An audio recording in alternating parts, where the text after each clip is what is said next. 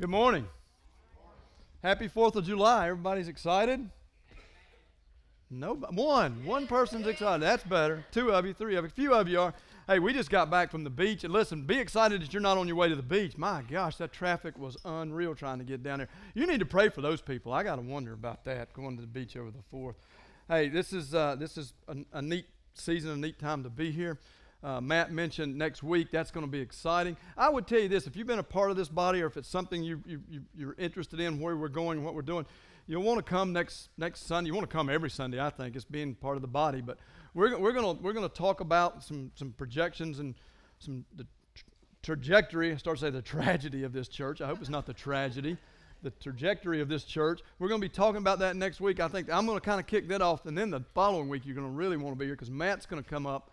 And I know what's on his heart, and you're going to be in for a treat. It will be amazing. It always is. I love Matt's my pastor. I love hearing him talk, and the wisdom in the young man is amazing, so you'll want to be there. But it'll be a time if you want to know what Journey Church is about, because we're going to kind of shift gears. We feel like we're at that point, so come up and check it out. We got gadgets and gizmos. If you were here last year, that was crazy. We had kids running everywhere. One of the things I was sitting there when Matt's talking about, we're going to feed these guys on Wednesday morning if you want to come and eat. Does anybody know a cardiologist looking for a church? Because we desperately need to find one as much as we eat around here. We're going to need some help with that. But all jokes aside, it's amazing what happens when we come together as a body to serve this community. So we're excited about that. Thrilled you're here today. I'm thrilled you're here today because today's message to me is important. And it's important because of this. It either is going to speak directly to you or it will speak to someone you know. I have no doubt about that. What we're going to talk about today will speak to you personally or it will speak to you in regards to someone you know. And the issue we're going to talk about today is painful. And if it's one you're dealing with, it's painful to you. If it's someone you know, it's painful to them. And if you know them closely, it's painful to both of you. So it's one of those things I just felt compelled to talk about. It's messy. And in church, for some reason, I don't understand this, but in church, we've made an issue out of trying to dodge messy issues. And I don't get that because Christ, that's why I kind of thought he'd come to clear up some of the messes in our life. But yet there's certain things that we don't want to deal with and we don't want them coming in the doors. And we've tried to fight that. We've always said we built this thing so you could come as you are. We want you to come as you are. You don't have to check in your shortcomings and your errors and your things. You don't have to check them in at the door. We want you to bring them in. Now, we hope you come in bringing all that. We hope we can help you through Christ alleviate some of the pains and the problems, and you go out with a different heart and a better person. But you've got to come in. We've got to meet people right where they're at. So that's why this message to me today is so special to me, because it speaks to some things that I think the church just doesn't like to deal with. We've been doing this a little bit for the last several weeks. If you were with us 2 weeks ago, I started talking about messed up lives and what happens in our lives when we just completely fail to plan. We don't make right choices. We typically don't make right choices because we don't plan and we don't have any direction in where we're going. The roadmap for me is this book. We can always turn to this for the directions and the plans of our life. But we typically don't do that, and we make decisions and then we wonder why they don't go well. Well, because we didn't plan for a good outcome. And when we fail to plan, we get the outcome that's probably due to us, and usually it can get pretty chaotic in our lives, and that leads to some struggles and some pains that every one of us deal with these things. I mean, that's why I like a message like this, because there's no one in this room that's immune to these things. Or at least I don't think so. If you are, then I'd like to talk to you because you need to help me a little bit. But we live in these messed up lives and we don't plan, and then we become stressed. We talked about that last week. We get stressed out. And again, it's something that everybody in this room has been probably faced with stress at some point in your life. You've had to deal with it directly, indirectly. It compounds and it builds. It makes our life really messy. I mean, you've been around them. You've seen people that are stressed out. And we make bad decisions. We hurt the people we're around. That's one of the things I see in these type issues a lot is when I'm stressed, my wife is hurting as much as anybody. When I'm stressed, the church body that I'm in charge of would be hurt. Because I'm dealing with stress, and my stress all of a sudden becomes overriding. It gets my attention, and what gets our attention, we talked about this last week, what gets my attention will determine my direction. So all of a sudden, I'm faced on my stress and my mess, and I'm not focused on my wife, and I'm not focused on this body. More importantly, I'm not focused on Jesus. That's the most important thing. When I get stressed out and lose focus, I'm no longer focused on Jesus, and that compounds everything. I mean, that's when things really start going downhill in my life, And I would suspect in your life as well, if you're here today and you're not a follower of Christ, then maybe not so much, but the principles still apply to you. If you're here today and you're not a follower, and we're thrilled you're here, the principle of following Jesus may not change, but listen, stress and messed up lives is still stressed and messed up life. The consequences are much the same.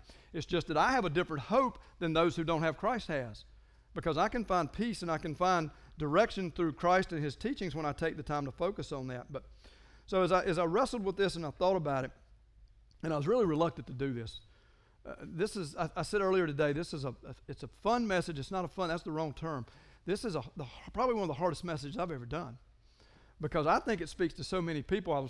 Afterwards, several people came up and was talking to me about some of the numbers I used, and they said, those are very conservative, that it's much worse than what you told us. And I don't know. I just go by the numbers I look at. But this is an issue that every one of us, I think, has faced or will face either in our own lives personally or in someone's life around us. And what I want to talk about is this. I think if you take a messed up life, I want to talk about the sum total of the two, a messed up life and a stressed out life. What happens when those two collide? And one of the things that happen when those two collide in our lives is it often leads to, and this isn't a clinical diagnosis, I am not a doctor, so please forgive me for this, but I think one of the things it leads to is a depressed life. And that's a subject we don't deal with in church. We don't want to talk about depression. That's taboo. We can't talk about that because Christians don't deal with depression. I've heard that all my life. Well, if you're a Christian, you can't deal with depression. That's the biggest bunch of garbage I've ever heard, and we can say garbage in here because that's just nonsense. In my life, I don't know who came up with that, but that makes no sense. A Christian can't deal with depression, so you're telling me you're stress-free, you have no mess in your life, and you walk on water. I mean, that's kind of what that starts to sound like to me, a little religious, a little self-righteous. But I think we do deal with depression, and I think we should deal with it, and I think as a church, we should deal with it head on. That's the one place we should deal with it head on. I said a while ago, you don't have to check your depression in at the back door. You don't have to check your shortcomings in at the back door. We want you to bring them in. We want to bring them in so we can deal with them up front and out in the open. Now, it's not public knowledge. That's not what I'm talking about. But if we don't know you have problems and we don't know you're struggling, and trust me this, Jesus knows, and for the most part, I know you're struggling and have problems. Because I've looked around and I don't see many of you guys that walk on water. So therefore, you're not a perfect person, and you have struggles and you have issues in your life. You may or may not be depressed, or you may or may not know someone that's depressed. My guess is either or. You either are or you know someone in your life that's depressed or dealing with depression. But we just don't like to talk about it because it's messy and there's no clear-cut answer to it. But the thing that causes me as much grief about the issue as anything is, I've heard this so much. Well, you can't be a Christian and be depressed because that's a lack of faith. That shows a lack of faith. You're weak. And I would say again, pardon my theology and my doctrine, that's just a load of garbage. I could use a different word, but that's a load of garbage. Because I think you can be a very devout follower of Christ and still battle with stress and chaos and depression in your life. So much so, to kind of make a case for where I was going with this, I did a little research in the Bible, and I didn't have to do much because I've studied this thing a little bit. I can give you some A players in the Bible that dealt with what I think was depression. And these were the big guys.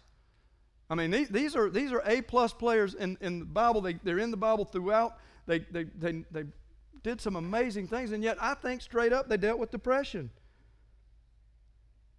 I mean, and I don't know the clinical definition for depression, but I've been around it, and I've seen it. But when somebody starts talking about ending their life, pretty good bet they're depressed. That's a pretty, not the only sign of depression. I think you can be depressed and not want to end your life. But when you see that as a sign, I think that's a characteristic of you're probably depressed. And yet when I read the scriptures, and I hear people say, well, you can't be a Christian and be depressed, and yet I read the scriptures, and I see these guys that were really close to God, really close, and they're talking about ending their own life because things are so hard and so tough. I think we can throw that logic out the door. I think we can. I think it's okay. It's horrible that we go through this, but it's nothing to be embarrassed about. So if you're here today and you're dealing with depression, it is nothing to be embarrassed about. The embarrassment is the church won't deal with it. Not that you are depressed. It's that you can't come to your church, to your brothers and sisters in Christ and say, I'm hurting. Whatever the pain is, especially if it's depression, but whatever the pain, when you can't come to your church family and say, I'm hurting, what does that say about the church family? I mean, that's a fair question. What does that say about our church family? Because I would hope we could come and share with each other anything and everything that's going on. But let me share a little bit, because I know you want proof. You don't want to just hear my word on this about these A players. The first guy I thought about this, I think he dealt with depression. I think he was as messed up as we are. There's a guy named Moses. Any of you know, you ever read about Moses? Moses was a pretty amazing guy. Quick history, Moses led the Israelites out of Egypt. He was amazing. God done some amazing things, man, but he's great. I mean, he's great. If there's ever a guy that I think you could make a case for, you should have had a real case for why he was depressed, it's Moses. So, I mean, he dealt with these Israelite folks for a long time, and they were knuckleheads. I hope there's no one in here that can claim that. But everything was complaint. Everything was complaint. And Moses heard it day in and day out and day in and day out, to the point of, listen to what he says. This is Moses now. Listen to what he says in Numbers 11, verse 13 through 15. He's talking about feeding these people. Where can I get meat for all these people? Some of you, that's probably a source of your depression right there, is how am I going to take care of my family? I don't know how I'm going to make ends meet this week. How in the world am I going to I don't know what I'm going to do. Moses says, where can I get meat for all these people? They keep wailing to me, give us meat to eat.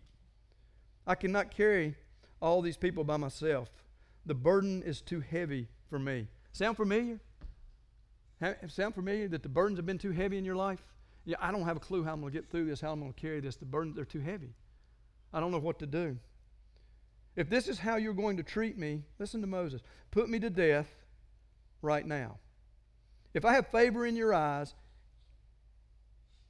and do not let me face my own ruin. I don't know about you guys. That sounds like a guy that's depressed to me. Sounds like a guy that's got more than he can handle in his life. Now, this is a guy that's got favor with God. He was called to lead Israelite out of bondage into a promised land. He's close to God. And yet he's saying, take my life. I can't deal with this. There's too much on me. I can't handle it. So I think back to this, where you can't be a Christian, you can't be a follower of Christ and deal with depression. Somebody might want to talk to Moses, because he dealt with God on a regular basis and a pretty close relationship, and yet he's saying, man, I can't deal with this. Take my life. Take it away. There's another guy that's absolute A player. He's actually one of the guys I love in the Bible. His name's Elijah. Some of you know about Elijah. The stories of Elijah are amazing to me. The story I like the most is Elijah is preparing for a barbecue. And some of you are going, what are you talking about? Well, there's this thing at Mount Carmel where he's calling out the false prophets of Baal and Asherah, and he said, bring them, and we're going to prepare some altars. You call your God, I'm going to call my God, and we're going to call down fire, and we're going to see who has the barbecue first. And some of you are going, that's not the way that story goes. It's pretty close. It's pretty close. But Elijah kind of wants to talk some junk in there too. So not only he says, listen, you call your gods, I'm going to call my God. And before you call and I call, how about dumping some water on my altar? Let's soak the logs.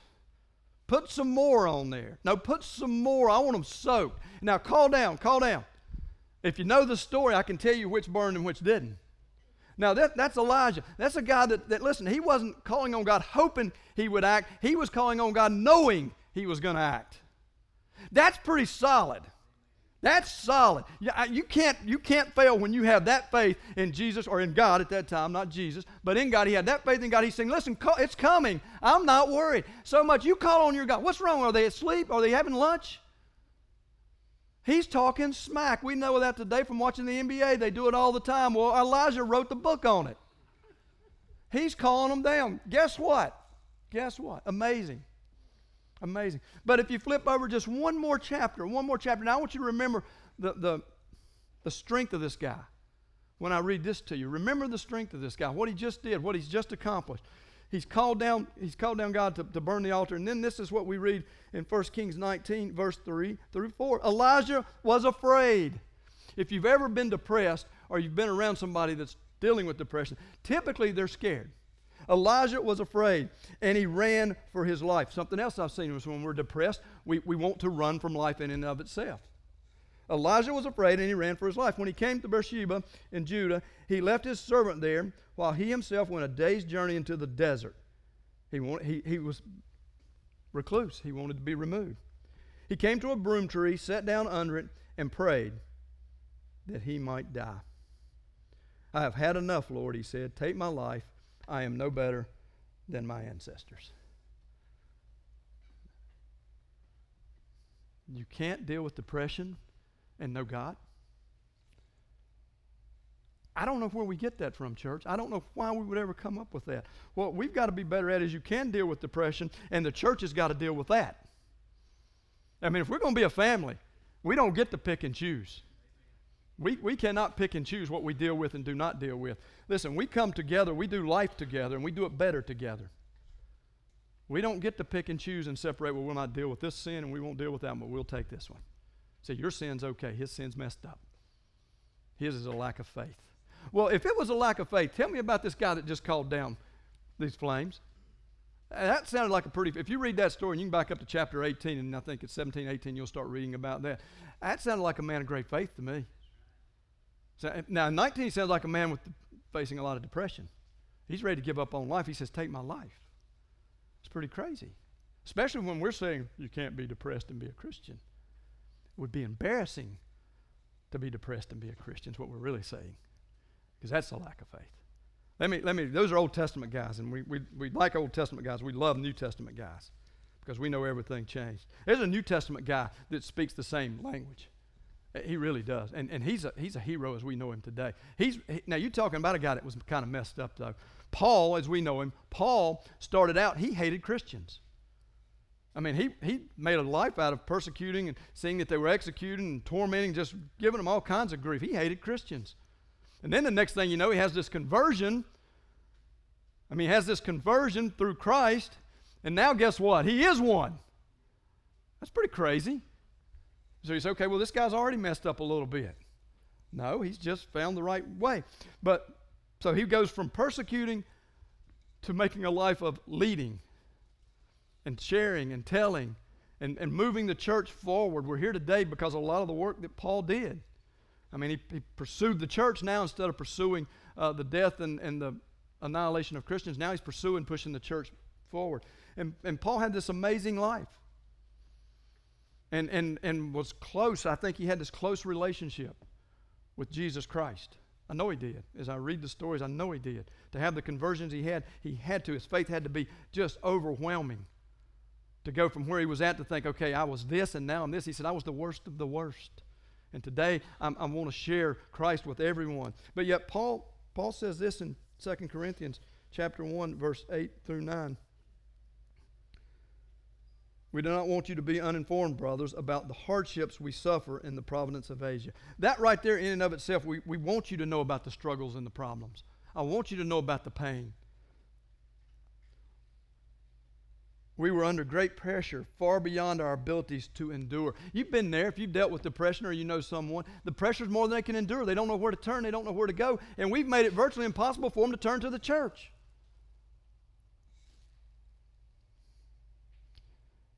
We were under great pressure, far beyond our abilities to endure, so that we despaired even of life. Indeed, in our hearts we felt the sentence of death. But this happened that we may not rely on ourselves, but on God who raised the dead. We despaired even of life. Paul said, I don't know what I'm living for. Sounds like a man that's dealing with some depression to me. A man that's close to God. I think his faith is sky high, rock solid. But he's saying, listen, this is hard. And I've had more hardships than I can handle and I can carry by myself. That's the key. We try to do it by ourselves. So if you're here today and you're dealing with depression or you know someone's dealing with depressions, maybe that's one of the keys you need to hang on to. Dealing with it by yourself will not work. Because Paul gives us this next, and I think what he's really saying, I know he's saying, it's pretty powerful, is when we think that God's through with us, he hasn't given up on us. Because in verse 10 we read this, he has delivered us from such a deadly peril, and he will deliver us. On him we have set our hope that he will continue to deliver us. So even in his depression, even in his problems and his pain and his suffering, he knows where his hope comes from. And he calls on that, and he calls out on it. And basically I think what he's saying is when we think God's done with us, he hasn't given up on us. And we can call on him, we can call on him. And we can call on him, and we can call him. Isn't that amazing? Because I believe this, and I'll share some statistics with you. You may be dealing with depression. My guess is you know someone dealing with depression. As I look at the statistics, 7% of the population in this country deal with depression. 7%. Well, put that in because there's 360-some million people in this country. That doesn't make a lot of sense. So look at it this way. If there's 100 people in this room, there's 7 people sitting in here dealing with depression.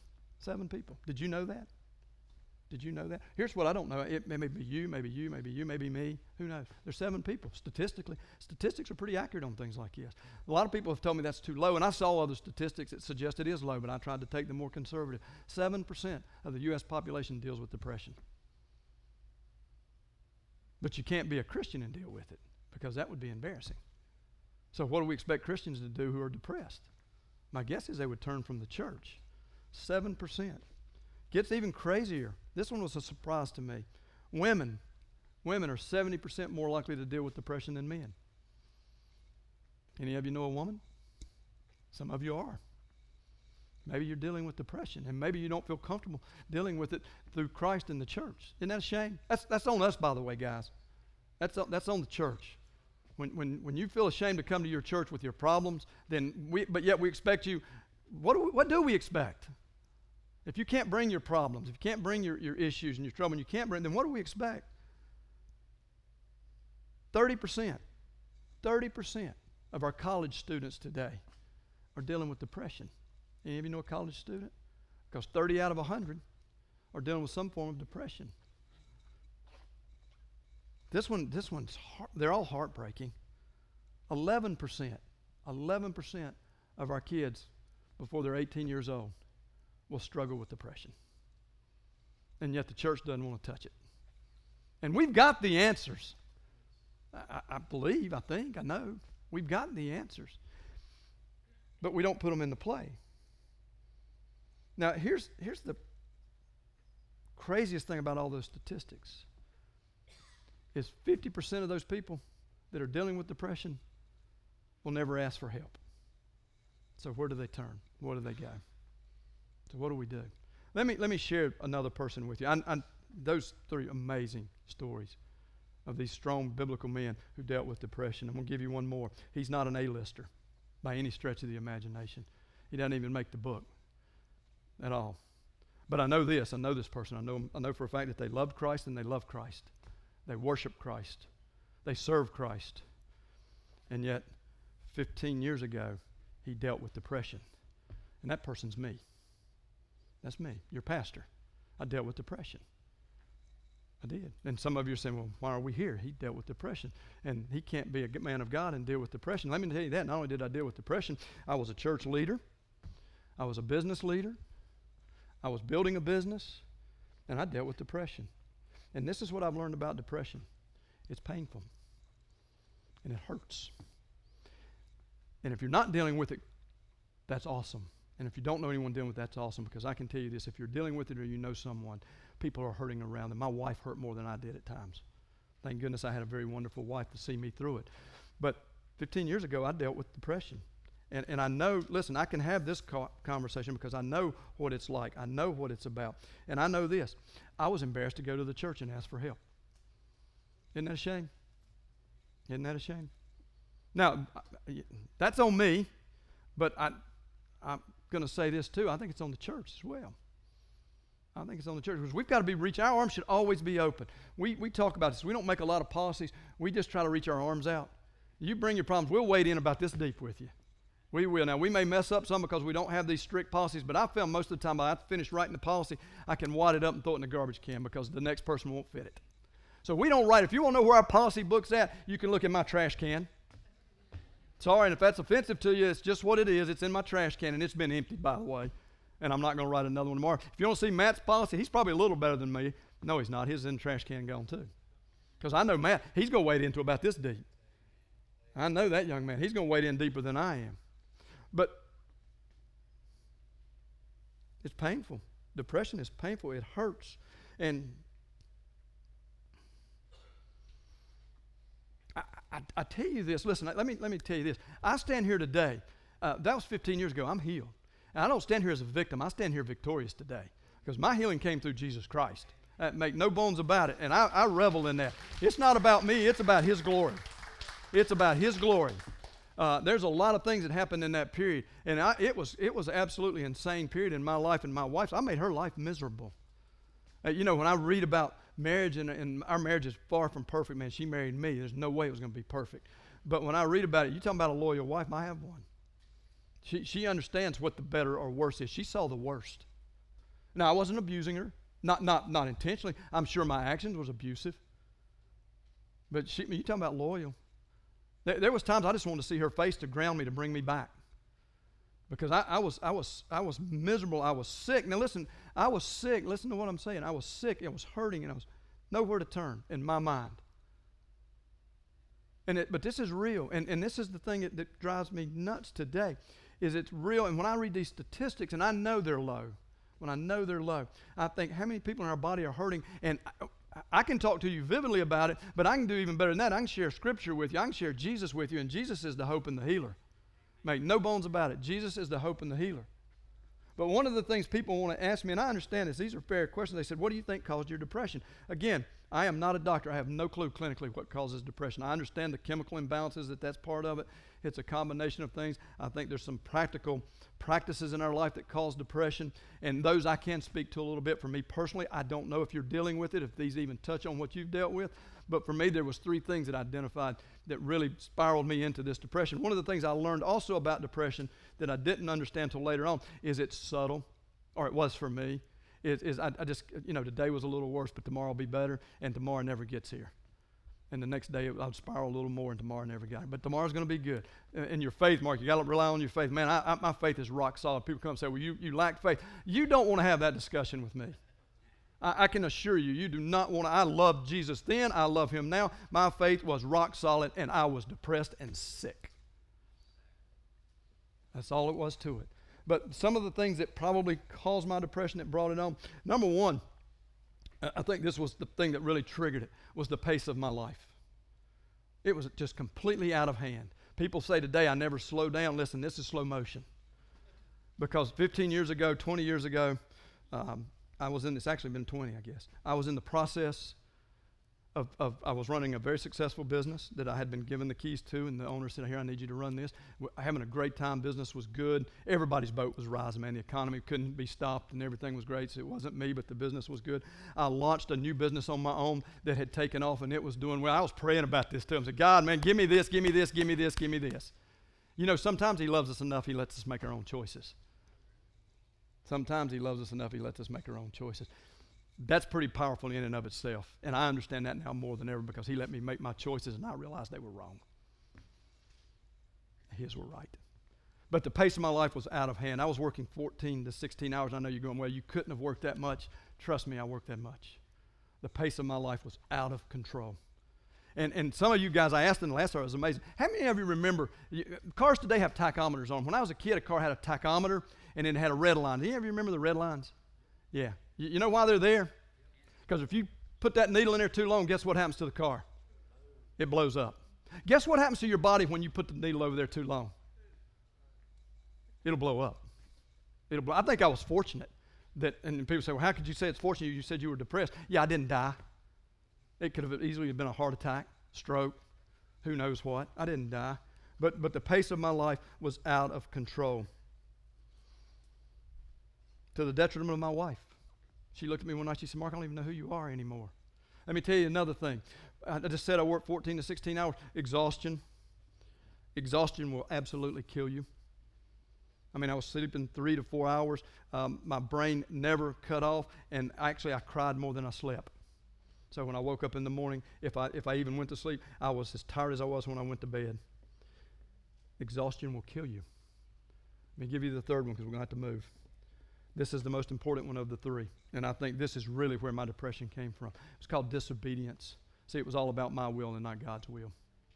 I knew for a long time where he had called me and where I was supposed to be, and I absolutely, I make no bones about this, and it's embarrassing, I refused to obey. And because he loved me so much, he let me make my own choices. And because I made my own choices and saw the errors of my way, today I can stand here and say that maybe it was the greatest time of my life. It changed me in a way that I could have never imagined. Pretty crazy. Now let me share 3 things right quick that allowed me to get through my depression. This one wasn't in it, the first sermon, but I'll say this. One was a wife that stood beside me. Amazing. Godly woman stood beside me, and I appreciate that. I will forever love her for that. But the three I want to talk about, and the first one's going to be controversial, and you're going to say, well, it shows a lack of faith, and I would say you're nuts. Sorry, pardon the pun. Doctor's care and medicine. I went to my doctor. I shared the story with him. He said, I've got some medication I want you to try. I want you to take this. Come back in 30 days and we'll talk. This is how messed up I am. This is how much I was in control. I took one dose.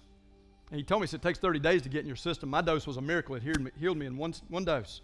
I was good. I never took another one. 30 days I went back. His first question was, how are you doing? I said, I'm worse than I was. He said, the medicine didn't help. I said, I don't know. I didn't take it. Best doctoring I ever had. He said, then leave. You need to leave. He said, I know your faith. And he said, I know you don't believe. I said, it's got nothing to do with it. I just didn't take it. I didn't think I needed it. He said, it's obvious you need it. That had nothing to do with my faith. Let me explain faith to you.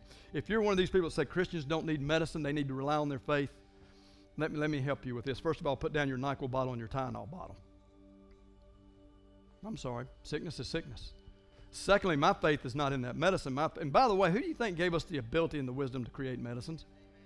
I mean, come on. Let's play. If we're going to play big boy stuff here, let's play big boy stuff. You're not that smart. Our Savior gives us that ability. My faith was in that God could take a medicine in a bottle and give it to me through a doctor who was smart enough to tell me to leave because I was too hard-headed to take it, and that it would start helping me. My faith was in that God, not that bottle of pills. The pills helped. Absolutely. Go to the doctor. Get some help. The next thing I did, I stopped denying that there was a problem. See, I didn't think anything was wrong. I thought it was normal to sleep none and cry more and lose weight, and to the point of one of your friends thought you were terminally ill. That's scary when somebody comes up and asks me, when are you dying? I don't know, I hope. But I stopped denying there was a problem, and I started relying on Jesus and then my wife, and then I started bringing some friends in, some close friends. It's amazing when we do life together what happens. It's amazing. How many of you ever felt bad? You were down and you were out, and somebody came up and gave you a hug? Maybe the best medicine I've ever had. Maybe the best medicine I've ever administered was just a hug. Man, it's amazing what that'll do for you. I quit doing it by myself. And the third thing, I began addressing the disobedience in my life. That was key for me. I had to address the disobedience. Still didn't completely get it. But I had to start addressing it, and I knew I was running towards my will and away from God's will. And as I struggled with that, I thought, I've got to relent. And then I realized, even though as disobedient as I'd been, it hit me through all of this, that God hadn't given up on me yet. He had not given up on me yet. That's what He sent His Son for. That's why the church has got to be open about these things, guys. God's not giving up on you. If you're breathing, God's not giving up on you yet. You have hope and you have a chance. The other thing I learned is God can take my pain and turn it into my gain for His glory. And that's what I saw. It was amazing. He can take my pain and turn it into my gain for His glory. Because I couldn't do it on my own. Doctors couldn't do it on their own. My wife couldn't heal me on her own. You guys with your hugs couldn't heal me on your own. But through God, through Jesus Christ, we can be healed. And we can overcome this messed up life that we call distress. We may have been one of the 7%, but I refuse to stay in the 7%. Today I stand here victorious. It's a good season for me. I stand here victorious. What's the next season? I don't know. But I think if I'll do these things, if I'll stay obedient, I'll stay focused, I'll live a clean life, a good life, then from the depression thing, I think I can beat it. So I hear people say, well, mine came back. Mine hasn't. I've never been as excited as I am to be a part of a wonderful church, to serving an amazing God, the creator of all things. And that gives me hope. That gets me up, and that gets me going every day. So kind of to wrap it up, and I just hope this gives somebody some hope, because the church hasn't stepped up on this one, I don't think. If I can give you some hope, I would give you these three things. Meditate on God's Word. If you're struggling with depression, or you know someone it is, and if you know someone it is, maybe you need to meditate on the Word so you can share it with them.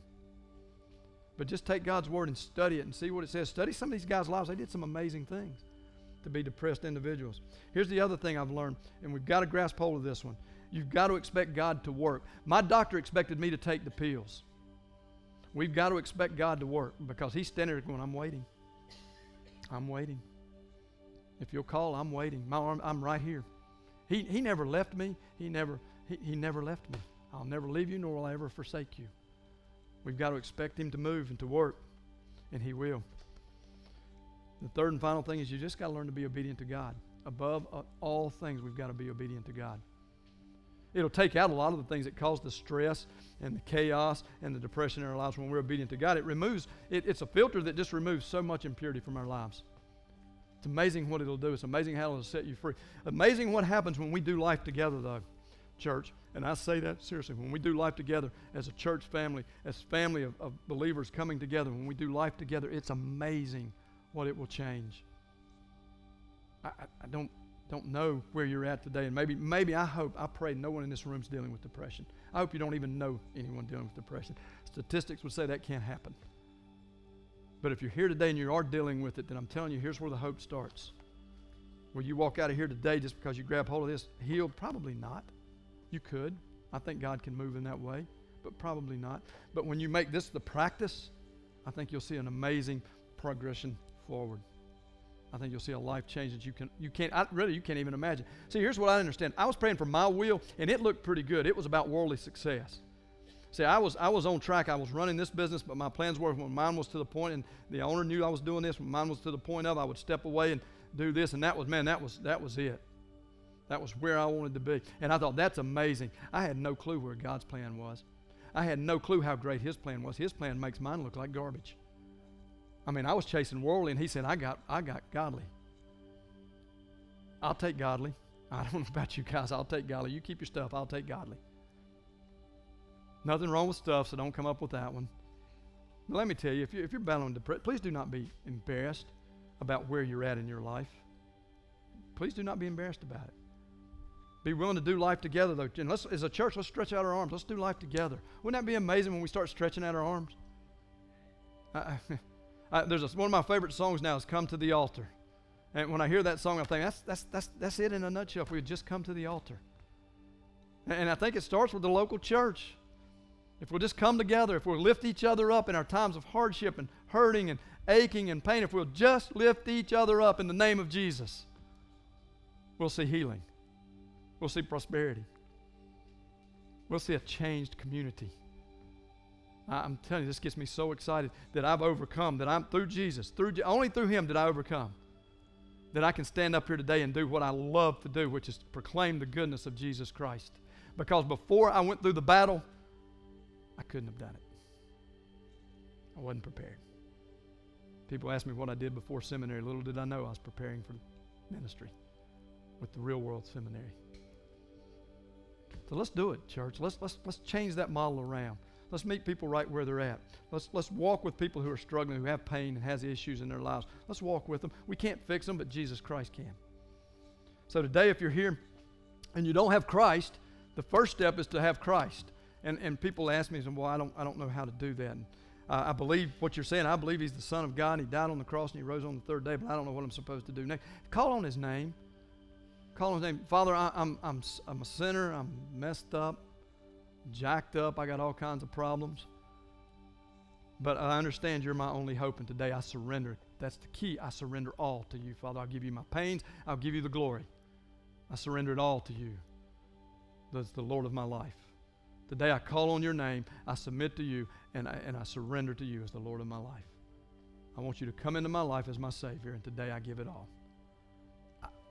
I believe this. If you sincerely have that prayer, and you sincerely have it, it's not an emotional thing, but you sincerely have that prayer, and you start living that life. You can't earn it. You start putting the principles in practice. I think you're in for an amazing journey. I think you have eternity secure, and I think heaven's having a party today. It says heaven will rejoice. So if you prayed that, I think heaven's having a party. I would encourage you, if you're here today and that's a prayer you've had or are going to have, come up and grab Matt or myself. We'd like to talk with you. We'd like to walk with you. We'd like to extend our arms around you. There's others that I would introduce you to that'll do the same as a church family, because we do life better together. So let's just remember that, church. We can't do this alone. You can't do it alone. You can't face these kind of issues on your own. but together, amazing. You can stand here victorious. Let's pray. Father, thank you. Thank you for your Son who died on the cross, that through you alone, we can be victorious, that we can claim victory over sin and over evil. It will always be there. It will always be in front of us, but we can claim victory, Father. So today we give you all the praise. We give you all the glory. I personally thank you, Father, for the healing I've received. I pray that if there's anyone in this crowd today who has dealt with or is dealing with or knows someone dealing with depression, that you'll put your loving hand on them, that they'll feel compelled to come forward or at least come to someone, Father. If I'm broken and I need some help, give us the wisdom to be there to extend the help, which we know is Jesus. So my prayer is selfish. It's for healing, Father, for all those who are hurt and broken. It's to relieve the pain from those who, because we've told them it should be embarrassing to come forward, felt embarrassed to do so. But today, release them. Release them of the embarrassment. Release them of the guilt that they can come forward and say, my life is messed up and broken, but today I give it to Jesus. And let us respond accordingly, Father. Thank you. Thank you. Thank you. Our love and our hope is in you, Father, and only you. For it's these things we pray. Amen.